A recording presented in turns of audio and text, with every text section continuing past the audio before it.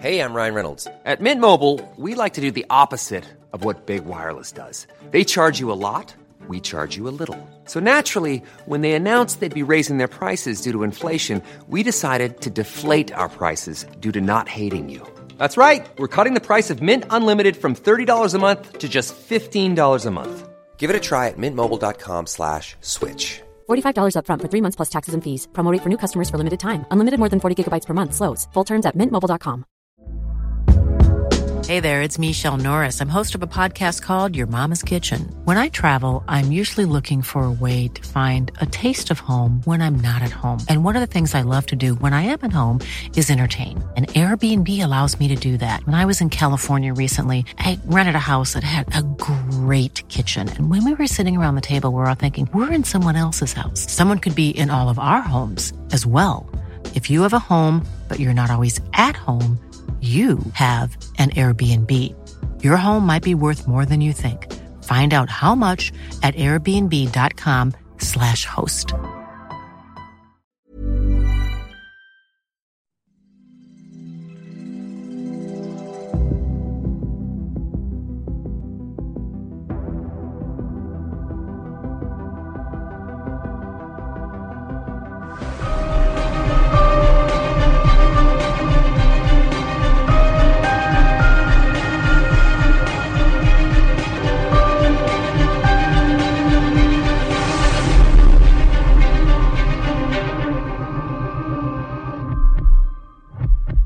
Hello and welcome to the On The Box podcast, a television show podcast on the Anfield Index podcast channel. It feels like I haven't said that for so long, but we are back finally with another OTB.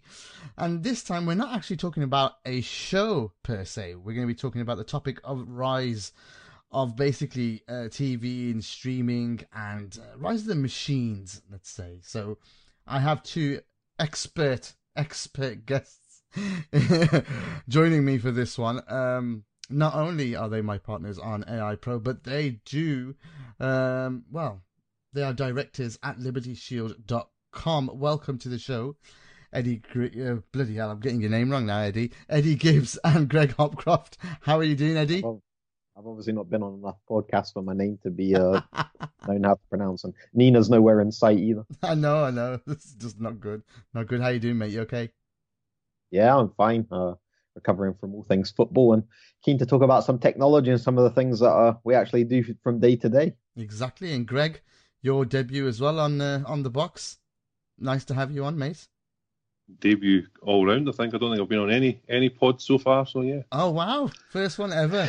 An honor to have you on. So we're expecting amazing stuff from you. No pleasure pressure. is all mine. No pressure. This is like when a producer comes from behind the camera. Exactly. He has been producing, doing some fine work. Producer Greg, yes. Producer Greg. You know what? The television, this is what the podcast is all about. And let's just start with a little bit of background on what you guys do then at libertyshield.com, because I think it'd be interesting for the listeners to know your backgrounds first. So, Greg, do you want to kick off really what the company does and stuff? And then obviously we can tie in all of that later on in the podcast, because that's where it'll go. Yeah, sure. I mean, libertyshield.com offers a proxy and VPN solution. Primarily now we're moving down the VPN router route,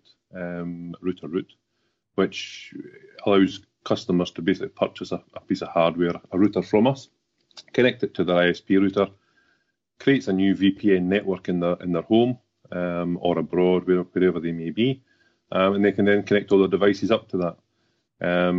We've got a high-speed Tier 2 network, one of the few that are out there, gives good speed, good connectivity, good reliability, and if essentially the VPN allows users to remain safe, secure, and use their UK or other country IP address wherever in the world they may be. Yeah, and Eddie, I think that's pretty much covered it. What can you add, and why is that a benefit?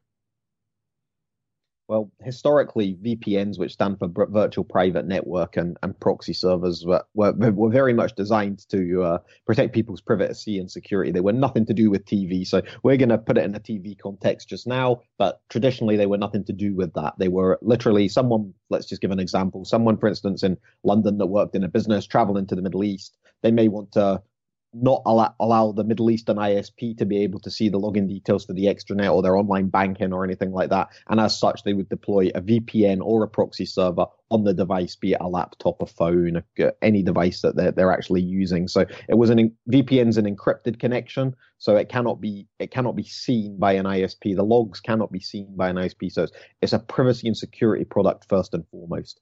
TV is a byproduct of that, and you would never have tied the two together until the likes of Netflix, BBC iPlayer, Amazon Prime came along. So there would be no link between the two at all up until that point. Yeah, that is what we want to talk about. So that's a really good segue into the rise, really. And let's just go back to the day of 4 channels and how it's changed. I remember my grandma actually not having any Asian channels to watch in the 80s. And relying on her VHS player and watching reruns of any shows she had or any movies. I don't know if you ever remembered on BBC Two, guys, and whether it aired in Scotland or not. But there was something called Mahabharat. Mahabharat, it was an Indian, basically religious. It was just telling the story of a religious tale, but it was an Indian show on BBC, and it was in the mornings, and she would tape that. Because then she'd watch reruns all week of the same thing because there was nothing else. She didn't speak English. I'm just saying, back in the day, and now, if she was here now, luckily she got to see the introduction of Indian and Bollywood channels, onto Sky. So she had more fun towards the end of her life, but in England. But otherwise, it was watch Neighbours and understand nothing. It was just crazy, calling Charlene Shelley. But how much that has changed now. The introduction of Sky first was the game changer in the UK. Eddie, can you remember getting your first Sky dish? Yeah, although it wasn't something I kind of adopted to much later. My parents were never massive on satellite TV and TV in general, so we probably stuck with the 4 channels quite a while, quite a bit longer than most people. Yeah, I mean, I'm saying late. I would say probably. I was certainly in Scotland by the time I had Sky TV, so I would say probably as late as 1994, 1995, before I kind of moved out of I would go to the pub to watch the football. They had Sky well before I did at home, so that would be the way I watched my sport, and that was really kind of the only thing I had with Sky. And then cable kind of was around at the same time. So originally it was called, I think, United Artists, and it became Telewest, and it became what is today as Virgin Media. So cable was pretty much my first saute into multi-channel TV away from just the traditional 4.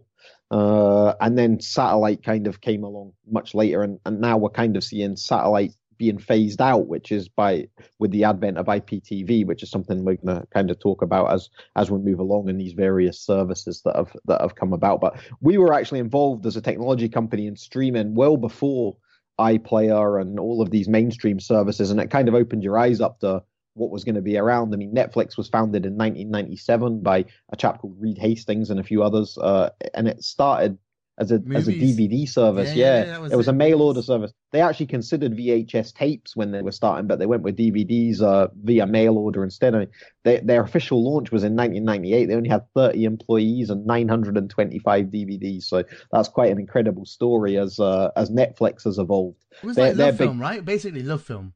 Yeah. Love Film is the UK equivalent, effectively, which is kind of no longer even around. I think that became Amazon Prime, didn't it? Oh, is it Amazon Prime? Yeah. So both of those early sites that you just called them movie type of sites, basically got bought out, or actually no, Netflix evolved. But Love Film. Well, Netflix big change was they bought Blockbuster. That was they paid $50 million for Blockbuster in 2000, and that was their game changer. I mean, they started online. I don't know if anyone remembers this, but in 2005, Netflix's first online model was called the Netflix box. It was actually a piece of hardware that would download the movie that you wanted overnight, and then it would become available the next day to watch it.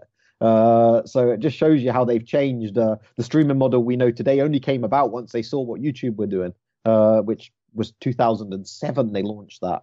And the UK didn't even come along till 2012. So it shows you how quickly Netflix evolved. And now they have almost 180 million subscribers worldwide and offer 60 different regions. So that shows you how powerful an online streaming company has become. We'll go to the power of Netflix in a bit. Greg, your thoughts? When was your first satellite dish? We asked Eddie the question. When did you first get yours, or did you stick cable as well? I'm just a youngster, remember. So I was still at home with my parents. I think as soon as Sky came out, kind of thing, they got the Sky dish and the 300 channels or so that came out, and you just flicked through channel by channel by channel by channel.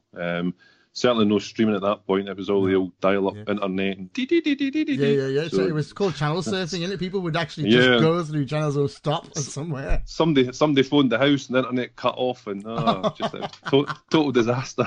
But yeah, it was all. We were much the same, and it was certainly VHS and Blockbuster video. You go along to the shop, you choose your video, you watch it for 2 or 3 days, and then you take it back again. And that was certainly I remember as my childhood that was the treat, going to Blockbuster to get a VHS video. Oh my God, it used to be amazing, and now those are all available. Like Eddie said, it's a click of a finger, most of them, and if not in one, they're in so many. And then that kind of, I think the big difference here is obviously Sky then took it to the next level, started doing video on demand and started doing recording. But this really started in America, didn't it? Eddie, with TiVo boxes, they were the first things. Kind of, I think Sky copied that. They followed that model. TiVo wasn't that the first adaptation of kind of like on demand stuff in America? Yeah, very much so. TiVo was massive in America well before it was even heard of in the UK. And the concept of that was no longer recording onto VHS tapes or to DVDs. There was DVD writer-based systems at one point as well, but actually recording onto a solid state hard drive, the same sort of drive you would have in your computer. So that was what TiVo was all about. And it didn't start off with on-demand content that was streamed. It just started off as a means of it started as a recording as a recording device. Yeah, a recording device. Effectively, you could pick something from the schedule. Do you remember we had this thing in the UK called Video Plus? It was a little Video Plus number used to appear in the TV guide along shows, and you could effectively put that into your video. Yeah, and it would record that show onto your VHS without you having to go and set a timer or to press record and things like that. Well, TiVo took it a stage further in that they gave you an EPG, which is a TV guide. You could go through that TV guide on with your remote control, and you could just say, I want to record that program. And things that we know today, like series links and all that, they evolved as part of that so that people could record a whole series. And there was no on-demand streaming content at that point, but there was a mechanism using your cable device to record content onto a solid state drive, which you could go back and watch at a later date. Exactly. And I mean, that was, where was the first on-demand stuff coming through then? Because obviously Sky copied that, moved it into, Sky have been followers rather than innovators, I thought the first thing they did, I mean, Sky was, the innovation itself was great. Satellite TV was great. That really blew up. But then since then, I kind of think they're kind of more like followers rather than, would you get that same perception, Greg? They're more followers than setting, the standard, would you say? Yeah, I would definitely agree. They've certainly followed, as you say, with the advent of satellite television. I think they were probably one of the first, and that side of things was unique and it was great. But as things have evolved, they've kind of followed the trend, I guess, and added things to their service. And I guess they've had to keep up with the competition. That's the other point. There are that many different competitors for them now. They have to offer something that at least matches, in addition to the satellite, which they're given obviously extra with their live television. But I think the evolvement of on demand was huge, and the things like iPlayer and all those kind of things coming along in terms of being able to watch things when it suits you rather than watching them live or recording them to a VHS. I think that was massive, and it certainly changed how people view television, I guess. iPlayer was one of the first... Not necessarily on their television. No. On a computer or on a device. That was the key. And iPlayer was one of the first ones, I think maybe even the first one in the UK to do that, wasn't it? I think so. YouTube was the first. YouTube. Everyone looked at what YouTube were doing with the technology, and it opened their eyes. But YouTube was more your own videos and stuff. It wasn't like it was channel. It was showing the big guys what could be achieved through streaming. Yes. I think they were all very insular. They were all focused on download, protecting their content, making sure it was copyright protected. They didn't want to open Pandora's box, if you like it. Look at streaming. And Greg and I were involved in a project in around 2007, which was before iPlayer even existed, and that was offering video content on demand.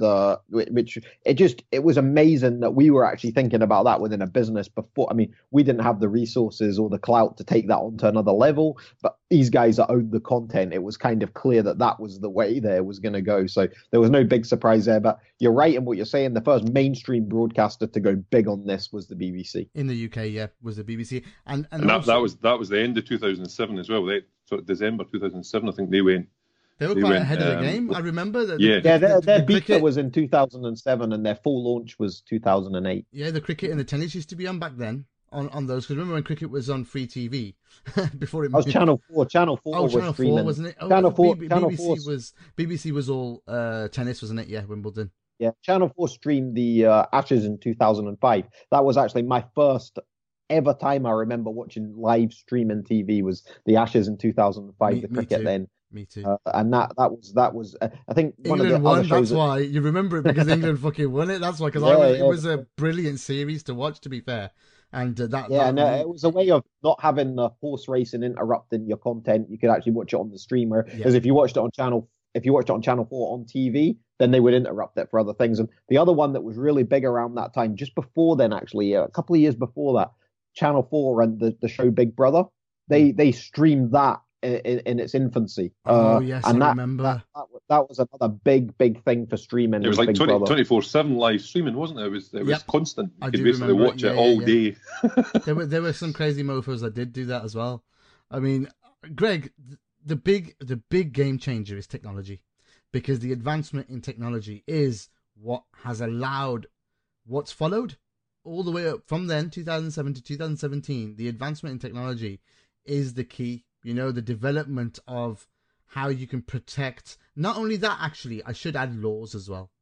Laws, piracy. You know, the piracy laws, and companies being able to protect their content if they find websites, and being able to shut them down. Not shut them down. Shut down the actual. Remove the videos. All of that stuff has really helped us get to where we are. And I mean, can you talk a little bit about that? What you think, and maybe what's changed technology-wise? I think, as well as technology, I think the biggest advancement is the sort of internet infrastructure and the going down the high-speed internet route. That's helped with this. If we were still on dial-up and slow broadband connections, none of this would ever have happened or would ever have come along. So I think the involvement of internet as such has brought along with it the advent of streaming and the ability to stream on, as I said already, on your devices, on your iPads, on your laptops, on your computers, and then obviously now with the advent of smart TVs and being able to watch it directly on your television as well, which is for ease of use. That is what lots of people want. They want to be able to watch it on their telly. They don't want to sit all huddled around the laptop watching a program. They want to watch it on their television in front of them using a remote control. That's what I want to talk about. Before we get there, though, before the smart TV turned up, the mobile phone and the tablet turned up, Eddie. And the advancement in technology in mobile phones and the quality of mobile phones, and being able to then, AirPlay kind of thing, your devices onto televisions back then. The first thing, that was the kind of thing you could do, right? Yeah, the apps, of course. That's the foundation of the mobile devices, and the moving away from the browser and into an app, a piece of software you could install on a device like a tablet or a mobile phone. With the advent of the smartphone, being able to install the BBC iPlayer app or the ITV player, it's now called the ITV Hub, but being able to install that app, the 4OD app in the UK in particular, and then of course Netflix, Amazon, they all brought out apps, and before you knew it, you could access all this content. And then, like what you say, being able to AirPlay to things like Apple TVs, where that content wasn't proprietary on the TV at the time. It is now, but it wasn't then. So the only way you could actually do it would be to AirPlay it, which is effectively streaming streaming it without cables across your home onto your TV. Before that, it was like what Greg said, you would actually have to physically connect a cable between your laptop and your TV, which in those days was VGA cables. Now it can still be done, but it'll be using HDMI cables. So it's all changed, and it's all been centered, like what Greg just said, around that TV, around creating the viewing experience that people wanted for that. I mean, in the old days, it would very much be people would take what they get. If they could only get that content on a laptop, then they would hook it up, and that's what they would use to watch that internet powered TV. Whereas now, that's all changed. I mean, it's literally if you haven't got a smart TV or a TV that enables your TV to be a smart TV, such as an Now TV box, an Amazon Fire Stick, a Roku box, there's tons of options. Then it's almost seen as you're in the dark ages, because your TV's only left really to connect to an aerial or a broadcaster's separate box.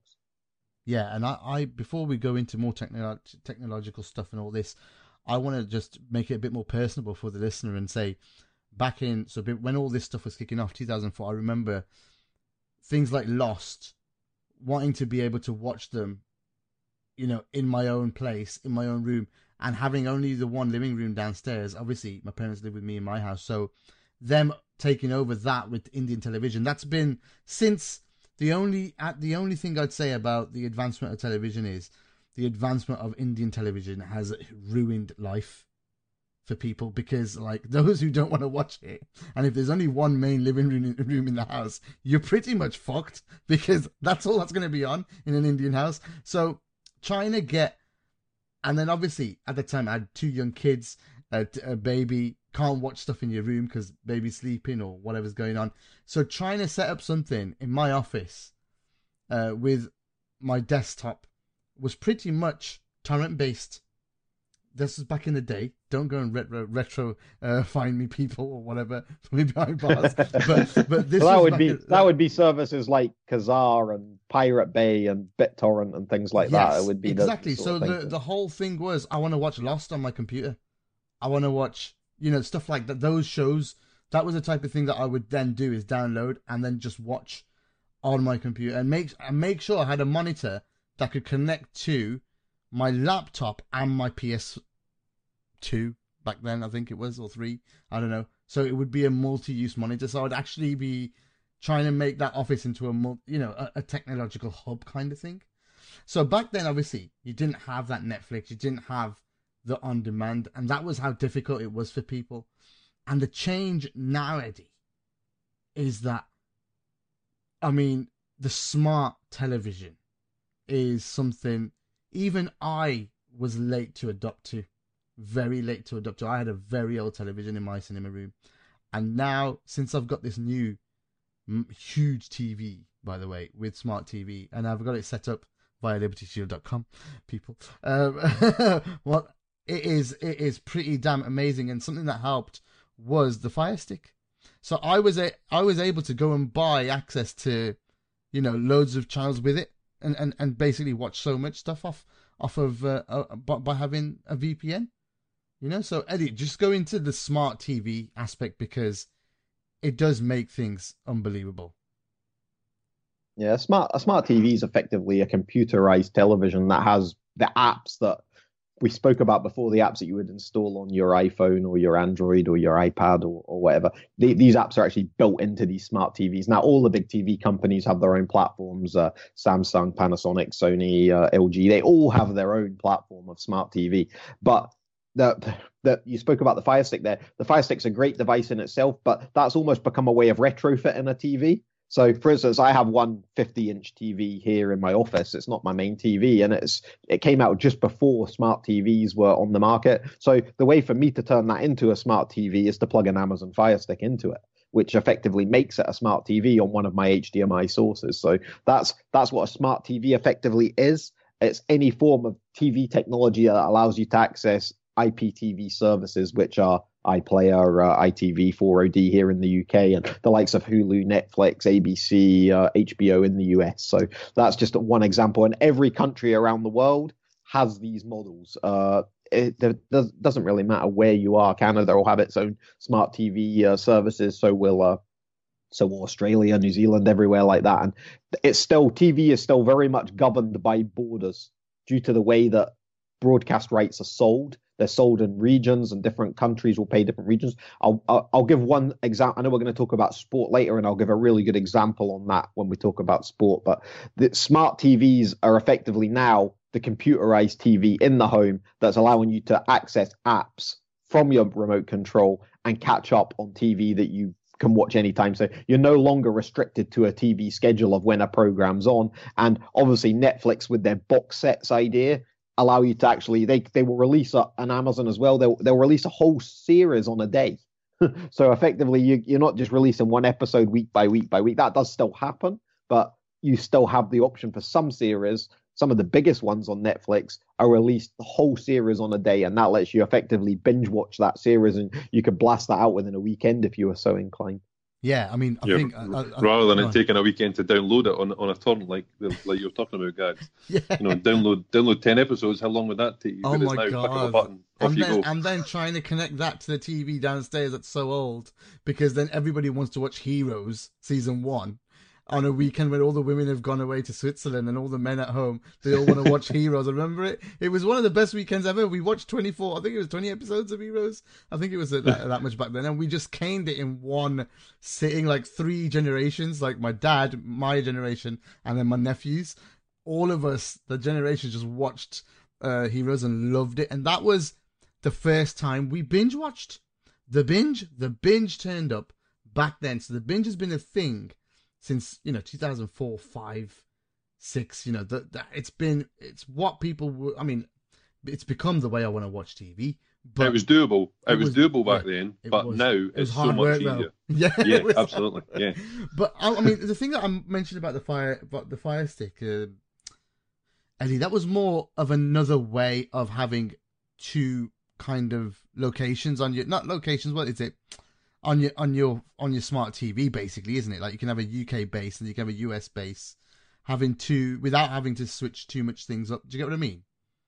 Yeah, so you could effectively have your own form of globalization with that. Yeah. Whereas, just an example, I could give my own setup as an example. I have a smart TV in my living room. That's set on my home internet with Virgin Media. I connect to that, and I've got BBC iPlayer, I've got ITV, I've got Amazon. I'm based in the UK, so that's perfectly fine for me to do that. Whereas my Fire Stick, which is also in that TV, is connected to a VPN router from Liberty Shield, which is set up as a US service. So thereby, I can access on my Fire Stick all the US apps, things like Netflix US edition, Hulu, NBC, HBO, and services like that. And so he pays for all of them, by the way. So he doesn't. Yeah, absolutely. It's not dodgy. He's paid for access. They're all paid. They're all paid services. There's nothing that the models of. It's kind of ironic because you guys were talking there about torrents and sharing and things like that. It's obviously the amount of people that were doing that. Effectively, you were the revolutionaries. You were the people that made the big guys stand up and take notice that this was a market that they could monetize. It's very much like, and I know we're going to talk about the future right at the end, so I'm not going to dwell on this too much, but if you look at the music industry and the way that changed from the likes of Napster and these illegal music sharing services, when the iPhone came out and Steve Jobs was a big vocal supporter of iTunes, it effectively completely changed the game, that no one now would go and download music on Napster. You would sign up, everyone that I know anyway, would sign up to a service such as Spotify, iTunes, Amazon Music, and you have access to millions and millions of music files to listen to at your leisure on any device you want. And that's where TV's going, just a lot more slowly. And music's sold differently to TV. It's not sold in regions whereby the UK rights will be owned by one company, the US by another, and that's why TV's struggling to break down these barriers. And that's why someone like me that has a VPN router can effectively say, well, I want access to US content as well, and I'm prepared to pay for it, so I'll watch that at my leisure using a VPN, and that's effectively what's happened. Not only that, you can use the Netflix US. You don't have to pay extra for that. You just log in from that's brilliant, because they do legitimately have a different range of content. It's night and day. I mean, it's the movies. Everyone knows that a lot of movies are released in the US well before they come out in the UK, and syndication that we mentioned, where different rights are signed. I mean, I'll give you an example. For instance, one of the big ones is not a show I've ever watched, but it's called The Walking Dead. Now, The Walking Dead in the US is only available on their AMC network, who actually make the show. Whereas in the UK, you can get those episodes on Netflix, I believe. So it might be the other way around. I can't quite remember, but shows like that is effectively one that would be on Netflix in one region and not on another region. Using a VPN obviously helps do that. Exactly. I mean, it's a wonderful setup, I have to say. Having something like that, to be able to have something like that now in the home is so far gone from what I just described in 2004 and the hard work of all that. I mean, it's a pleasure, especially for someone who loves TV like I do, especially shows, riveting shows that, you know, you can get stuck into and binge.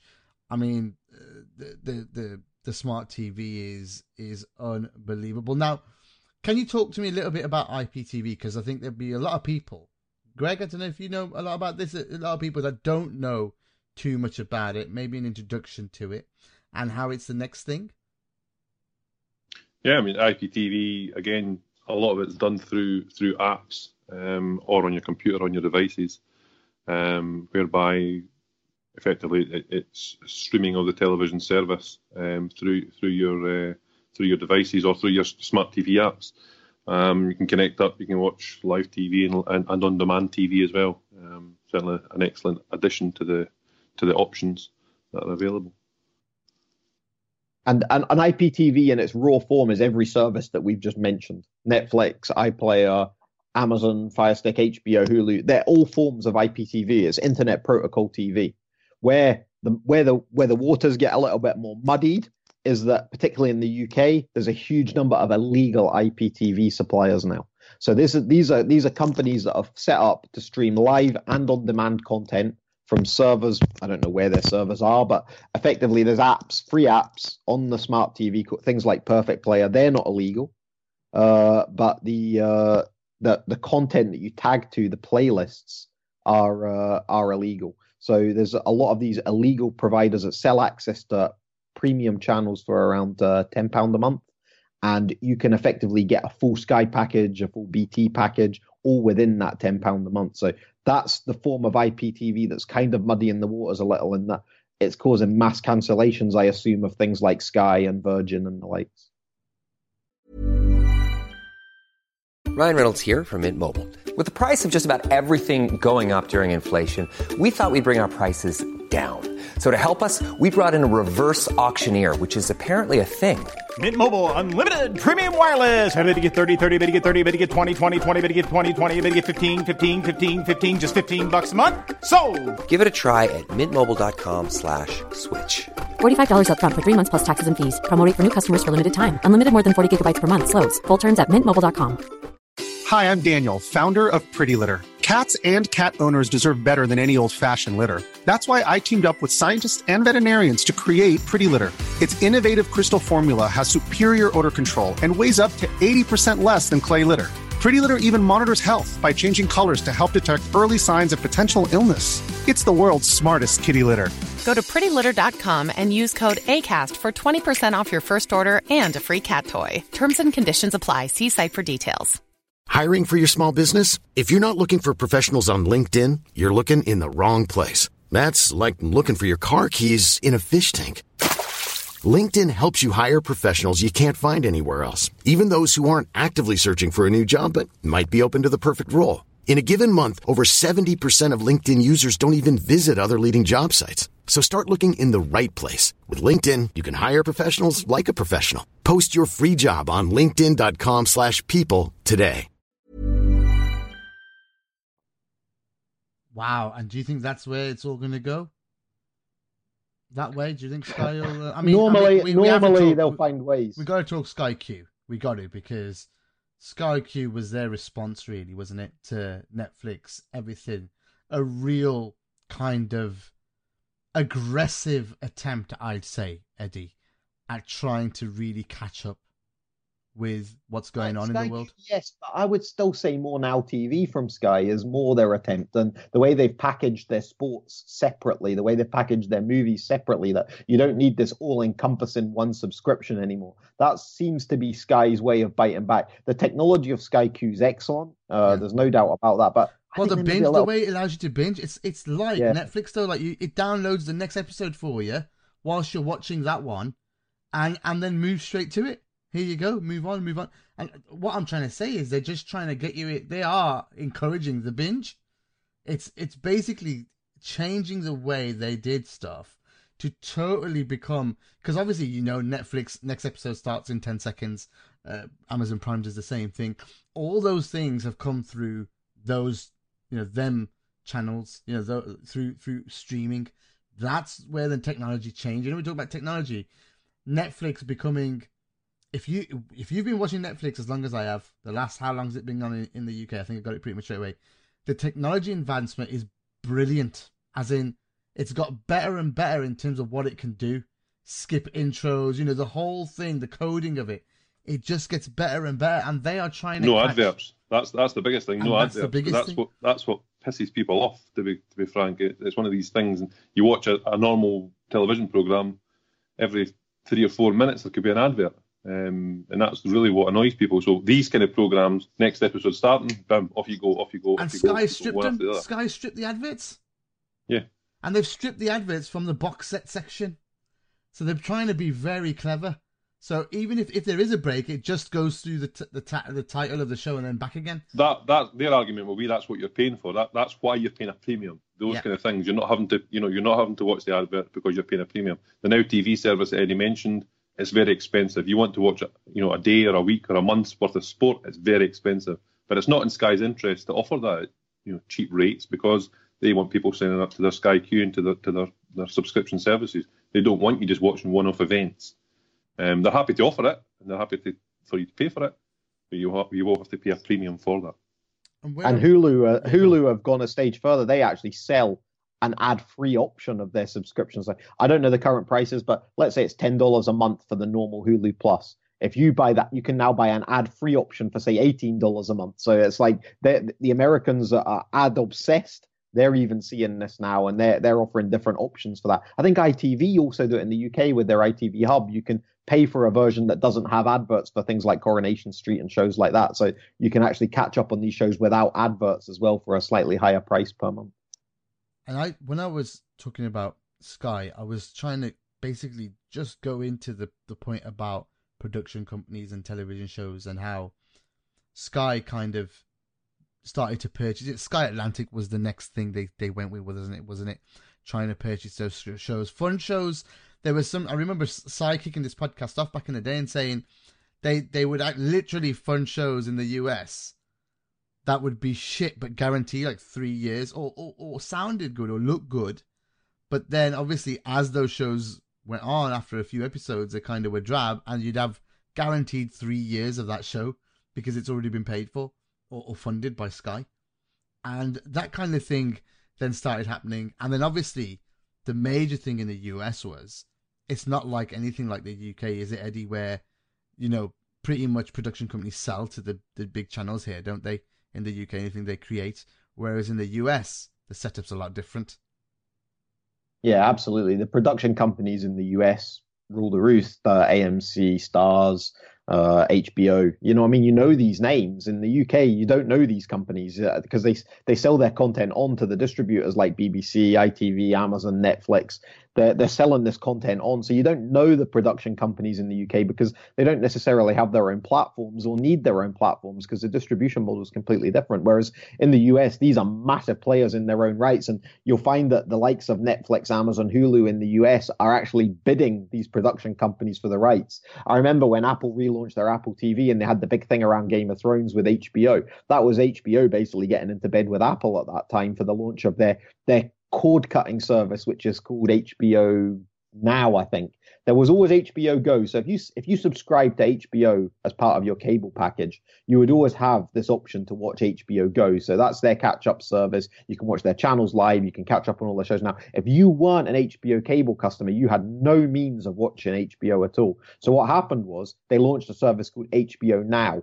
And as part of HBO Now, they got into bed with Apple and offered it on the Apple TV. And then that led to single subscriptions where you could pay a monthly fee to HBO just for access to HBO Now without having a cable. And that's known as cord cutting. Now, all the big US cable providers And the traditional production companies now do that. You have Showtime with their Showtime Anytime. You have Stars have it. All the big US players now have their own apps, and that's production level cord cut apps. They're even doing it with sport now. NBC are even doing it with their NBC Gold package. So that's massive in the US, and that's the way content's sold in the US. And it differs massively compared to the UK, where, for example, Sky Atlantic, who you mentioned, their whole business model was based around going to these US production companies like HBO, like AMC, like Stars, and buying that content at source to be the UK's distributor for these shows. So it's completely different. Yeah, and like there was a report I think I read, over 60% of young US adults now have cut the cord and are solely streaming all their content in the US. That's huge. Imagine how much the cable companies have lost in the last 5 years, money wise. If the content's available, why wouldn't you? I mean, that's the thing. It's because of the advent of technology, it makes things so much easier. You can watch it when it suits you rather than watching it, having to sit down when you need to watch it. It suits people to watch it when they want to watch it, when they go to bed, when they sit in the evening, first thing in the morning when they get up, they can watch the programs whenever they want. Yeah, and I think the cord cutting in the UK is probably going to take a bit longer, isn't it? Don't you think? Or do you reckon a lot of people have still done that already?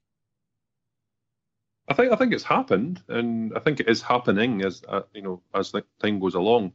And it's like you say, some people move quicker than others. I think with the advent of your Fire Sticks and all the additional easy to use technologies, it makes things a lot easier for them to then, as you say, they could sit all day on a Saturday and binge and watch a whole series of whatever program they may want to watch.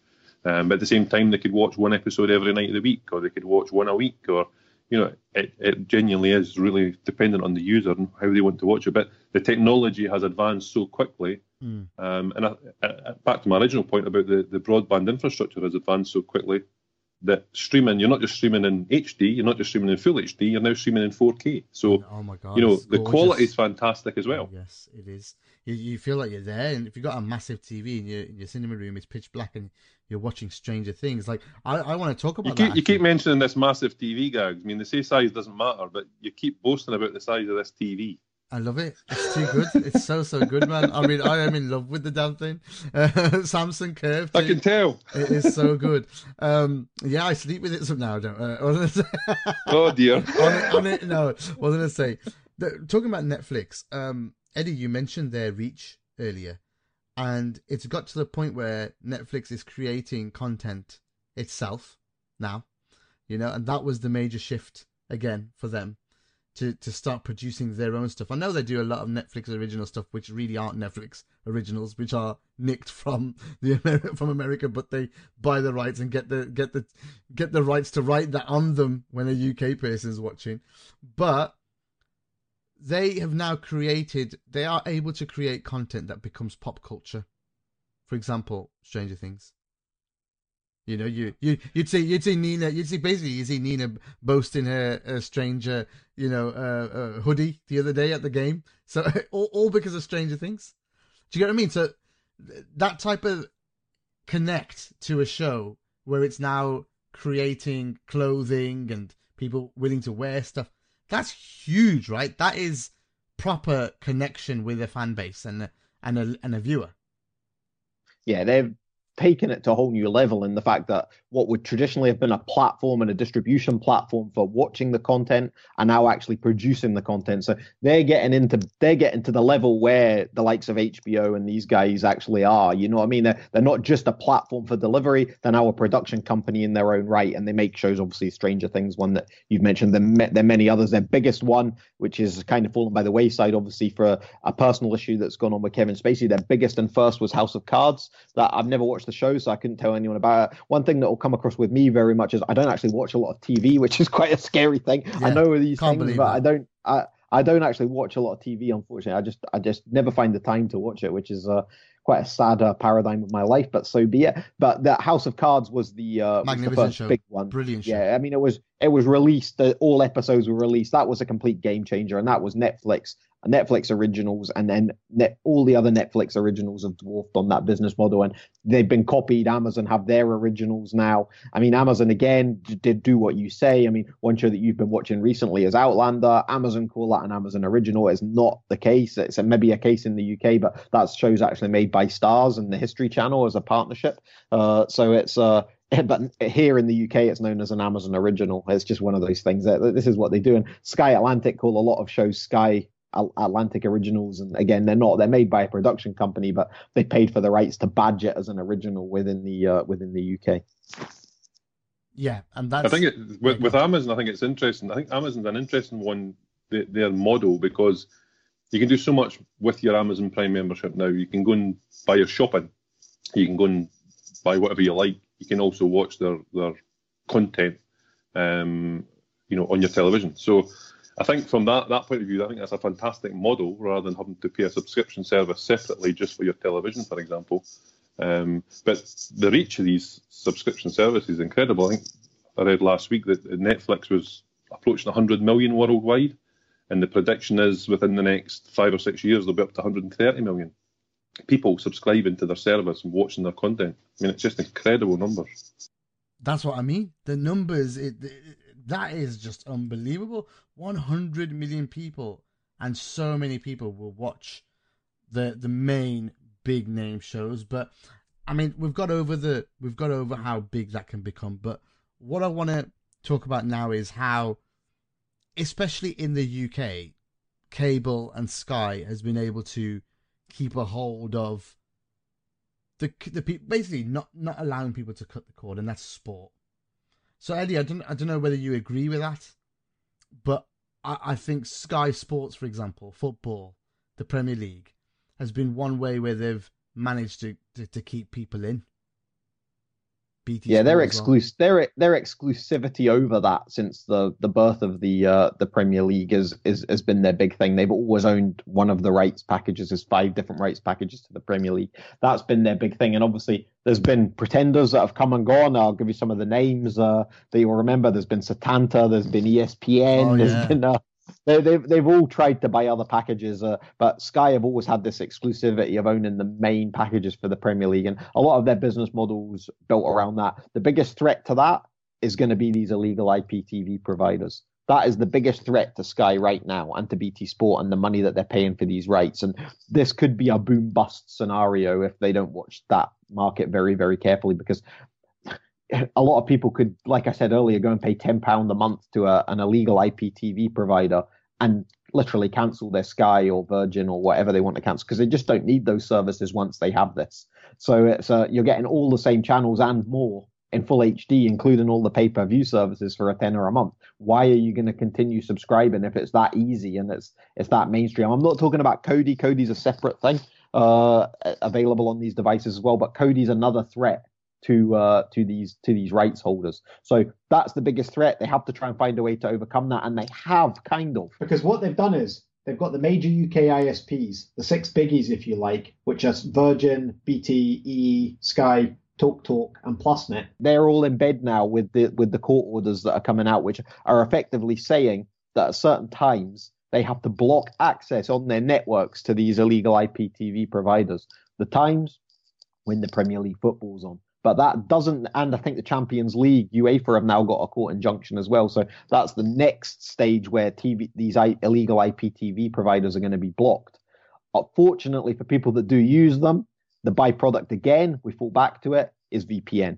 Because if they use a VPN, then the ISP can't see what they're using, and therefore they can't be blocked. So that's where VPN's seen another boom in the fact that it can be used to get past these blocks by ISPs. So that's a little intricacy on the technicality there, but they are fighting back. And of course, when the Premier League goes down, like I'll give you an example. This weekend, I don't know when people are listening to it, but this weekend we're going to be coming into the Six Nations rugby. Now, the Six Nations haven't taken any specific court order or court injunction to block these illegal IPTV providers. But because these matches will be on at the same time as Premier League football, they're effectively achieving it indirectly.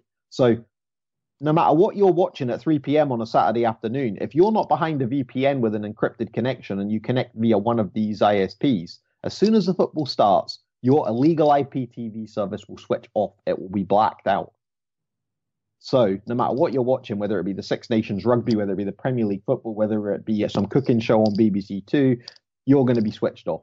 So that's why people use VPN routers to effectively connect devices like mag boxes, Gemma boxes, the things that can provide a legal IPTV to bypass those blocks. So sport and cord cutting, I can't see it happening because the closest thing you've got is Sky and the way that they broke their packages down into individuals. So you could just subscribe to Sky Football. You could just subscribe to Sky Cricket. You could just subscribe to NFL.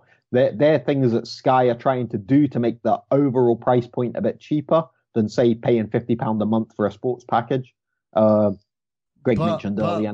But Eddie, could you see someone like Netflix in the future or Amazon say, you know what, we're big enough now for this.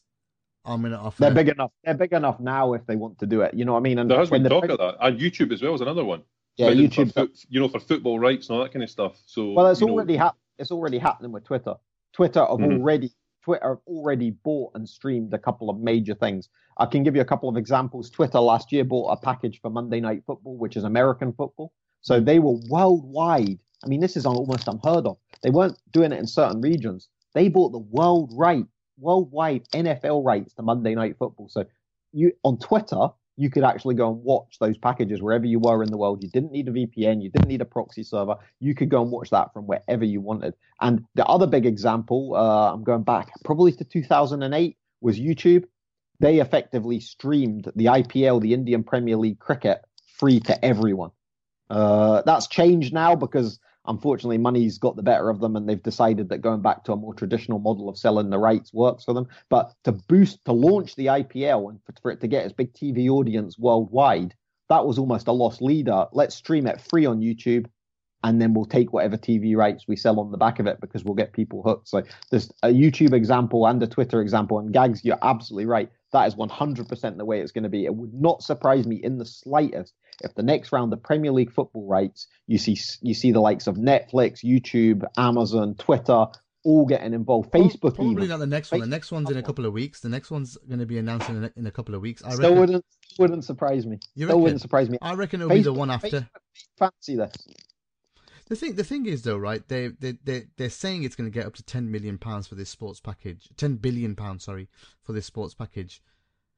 The only way it can go higher is if one of these big boys get involved, right? In terms of Netflix, Amazon, that they would be the ones to take it to a stupid level and really price the Sky out. The hesitancy has to come from the fact that there's these illegal IPTV providers and they're finding ways to access this content which cut the actual rights holders out. So there will be hesitancy, you have to imagine, on the next round of rights. They keep going up. History tells us that nothing can keep going up. No. So something's going to change at some point. And in case these guys aren't silly, you know what I mean? They're totally aware of that. And they've got to make money at the end of the day. That's the point. Yeah. And you can only charge your subscribers so much. So what else can you charge? Well, you're going to charge your advertisers, or you're going to charge whatever else. But again, there's got to be a level where that goes to that people won't pay it. So at what point does it not become profitable to bid these millions and millions of pounds? Yeah. I totally get you. I mean, I think not only that, you look at in sport, you look at Liverpool FC TV, for example. They air a lot of their stuff online now as well. It's basically all the time online. You can watch it all online. Any kind of popular sport. For example, I'll give you another one: wrestling. WWE. They launched their own Netflix, where they basically, for £10 or £7 or whatever it was the price back in the day, they put all of their library. Now imagine all their shows, like big pay-per-view show, one a month since 1985, every single one available to watch online, and then that's live every month as well. And they have now got over a million, 2 million, maybe 1.5 million subscribers paying that much money. So they've just upped their own revenue just like that. So anyone with any kind of a library, video library, and a big fan base can really monetize their content unbelievably because of technology. The rise in technology. Let's just use your Liverpool FC TV example quickly, because that's one that's obviously going to be pertinent to a lot of the listeners to this show. Now, obviously, subscribing, I don't know how much it costs, but subscribing to Liverpool FC TV, you get various website access, you get archives of previous content, previous matches, things like that. You also get the live TV channel, which streams around the clock, obviously on Sky, Virgin, and these platforms, as well as their own website. Now, that channel's another channel that's fully available, fully streamed on these illegal IPTV services. So that's going to be taking a lot of subscribers away from that. And effectively, that affects their bottom line revenue and whether they can continue to deliver the content at the quality that they do. So this illegal IPTV, I cannot emphasize enough, is a massive threat to the way TV's grown and the way that it's going to evolve over the next few years.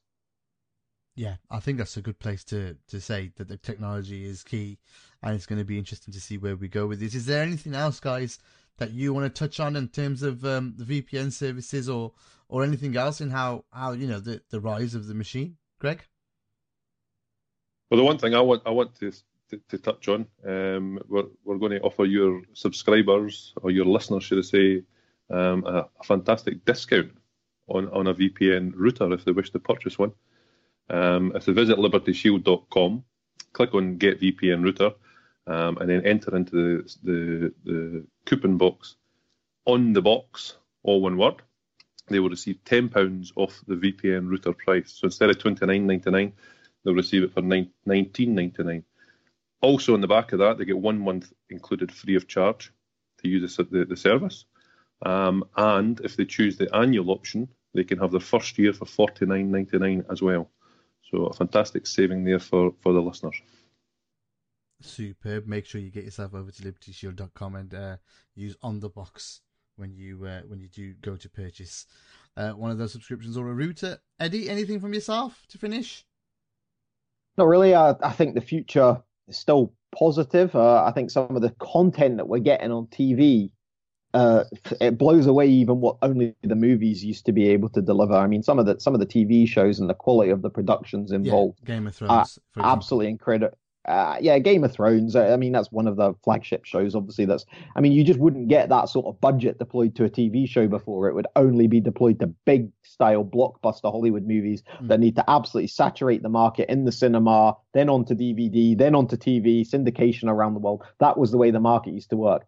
Now, because of the appetite, the supply and demand, basic economics here, that you can deliver a TV show in its entirety of a series overnight on one of these platforms, and that still covers its costs. I mean, Greg mentioned there the 100 million that Netflix have. The most recent figures actually say they're already at 118 million around the world. Now, if you imagine that most of those people will be on average spending about £10 a month, you do the maths. You know what I mean? That's a humongous revenue that they generate. You know what I mean? On the back of that, Eddie, you think about the infrastructure.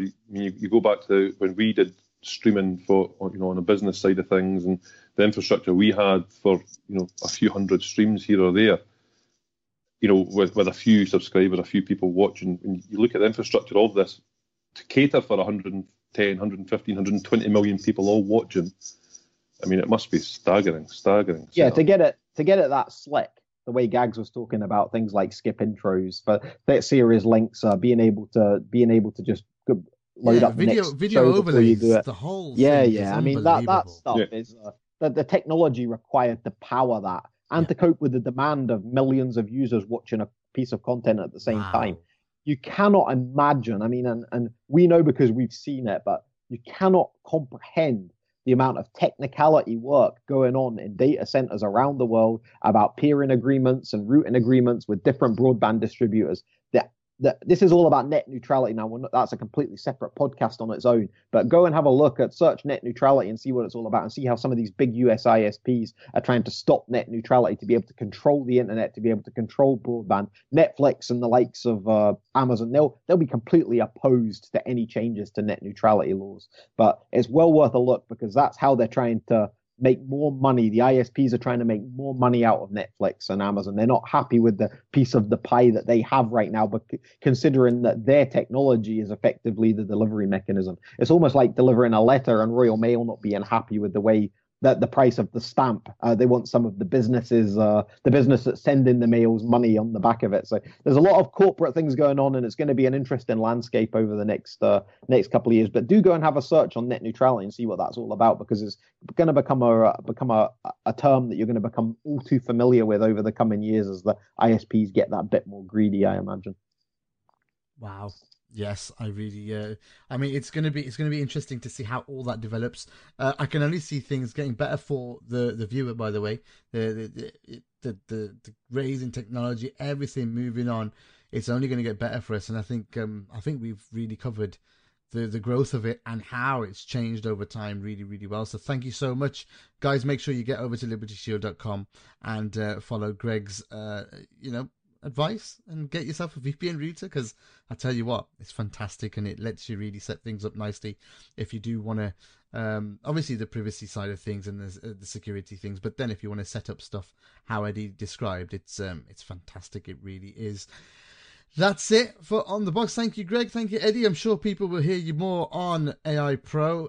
Greg, we'll probably have to get you on. We have to get you on in a post-match or something for sure. Yeah, Greg the producer becomes Greg the host. Oh no, not the host. Maybe a guest. Maybe a guest. Thank you so much, guys, and to you, the listener, thank you so much for listening. We'll be back with probably Talking Outlander very, very soon with Eddie. So yeah, listen out for that one.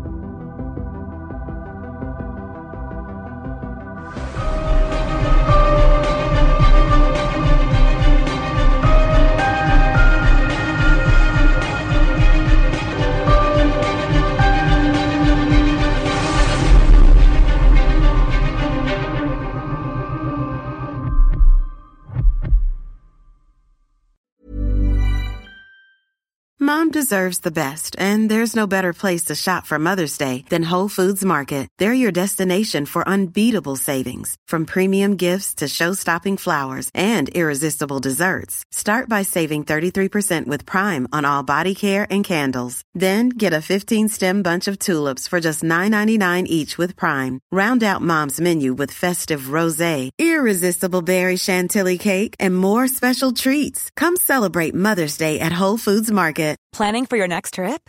Elevate your travel style with Quince. Quince has all the jet-setting essentials you'll want for your next getaway, like European linen, premium luggage options, buttery soft Italian leather bags, and so much more. And is all priced at 50 to 80% less than similar brands. Plus, Quince only works with factories that use safe and ethical manufacturing practices. Pack your bags with high-quality essentials you'll be wearing for vacations to come with Quince. Go to quince.com/pack for free shipping and 365-day returns. This is the story of the one. As head of maintenance at a concert hall, he knows the show must always go on. That's why he works behind the scenes, ensuring every light is working, the HVAC is humming, and his facility shines. With Grainger's supplies and solutions for every challenge he faces, plus 24/7 customer support, his venue never misses a beat. Call quickgrainger.com or just stop by. Grainger, for the ones who get it done.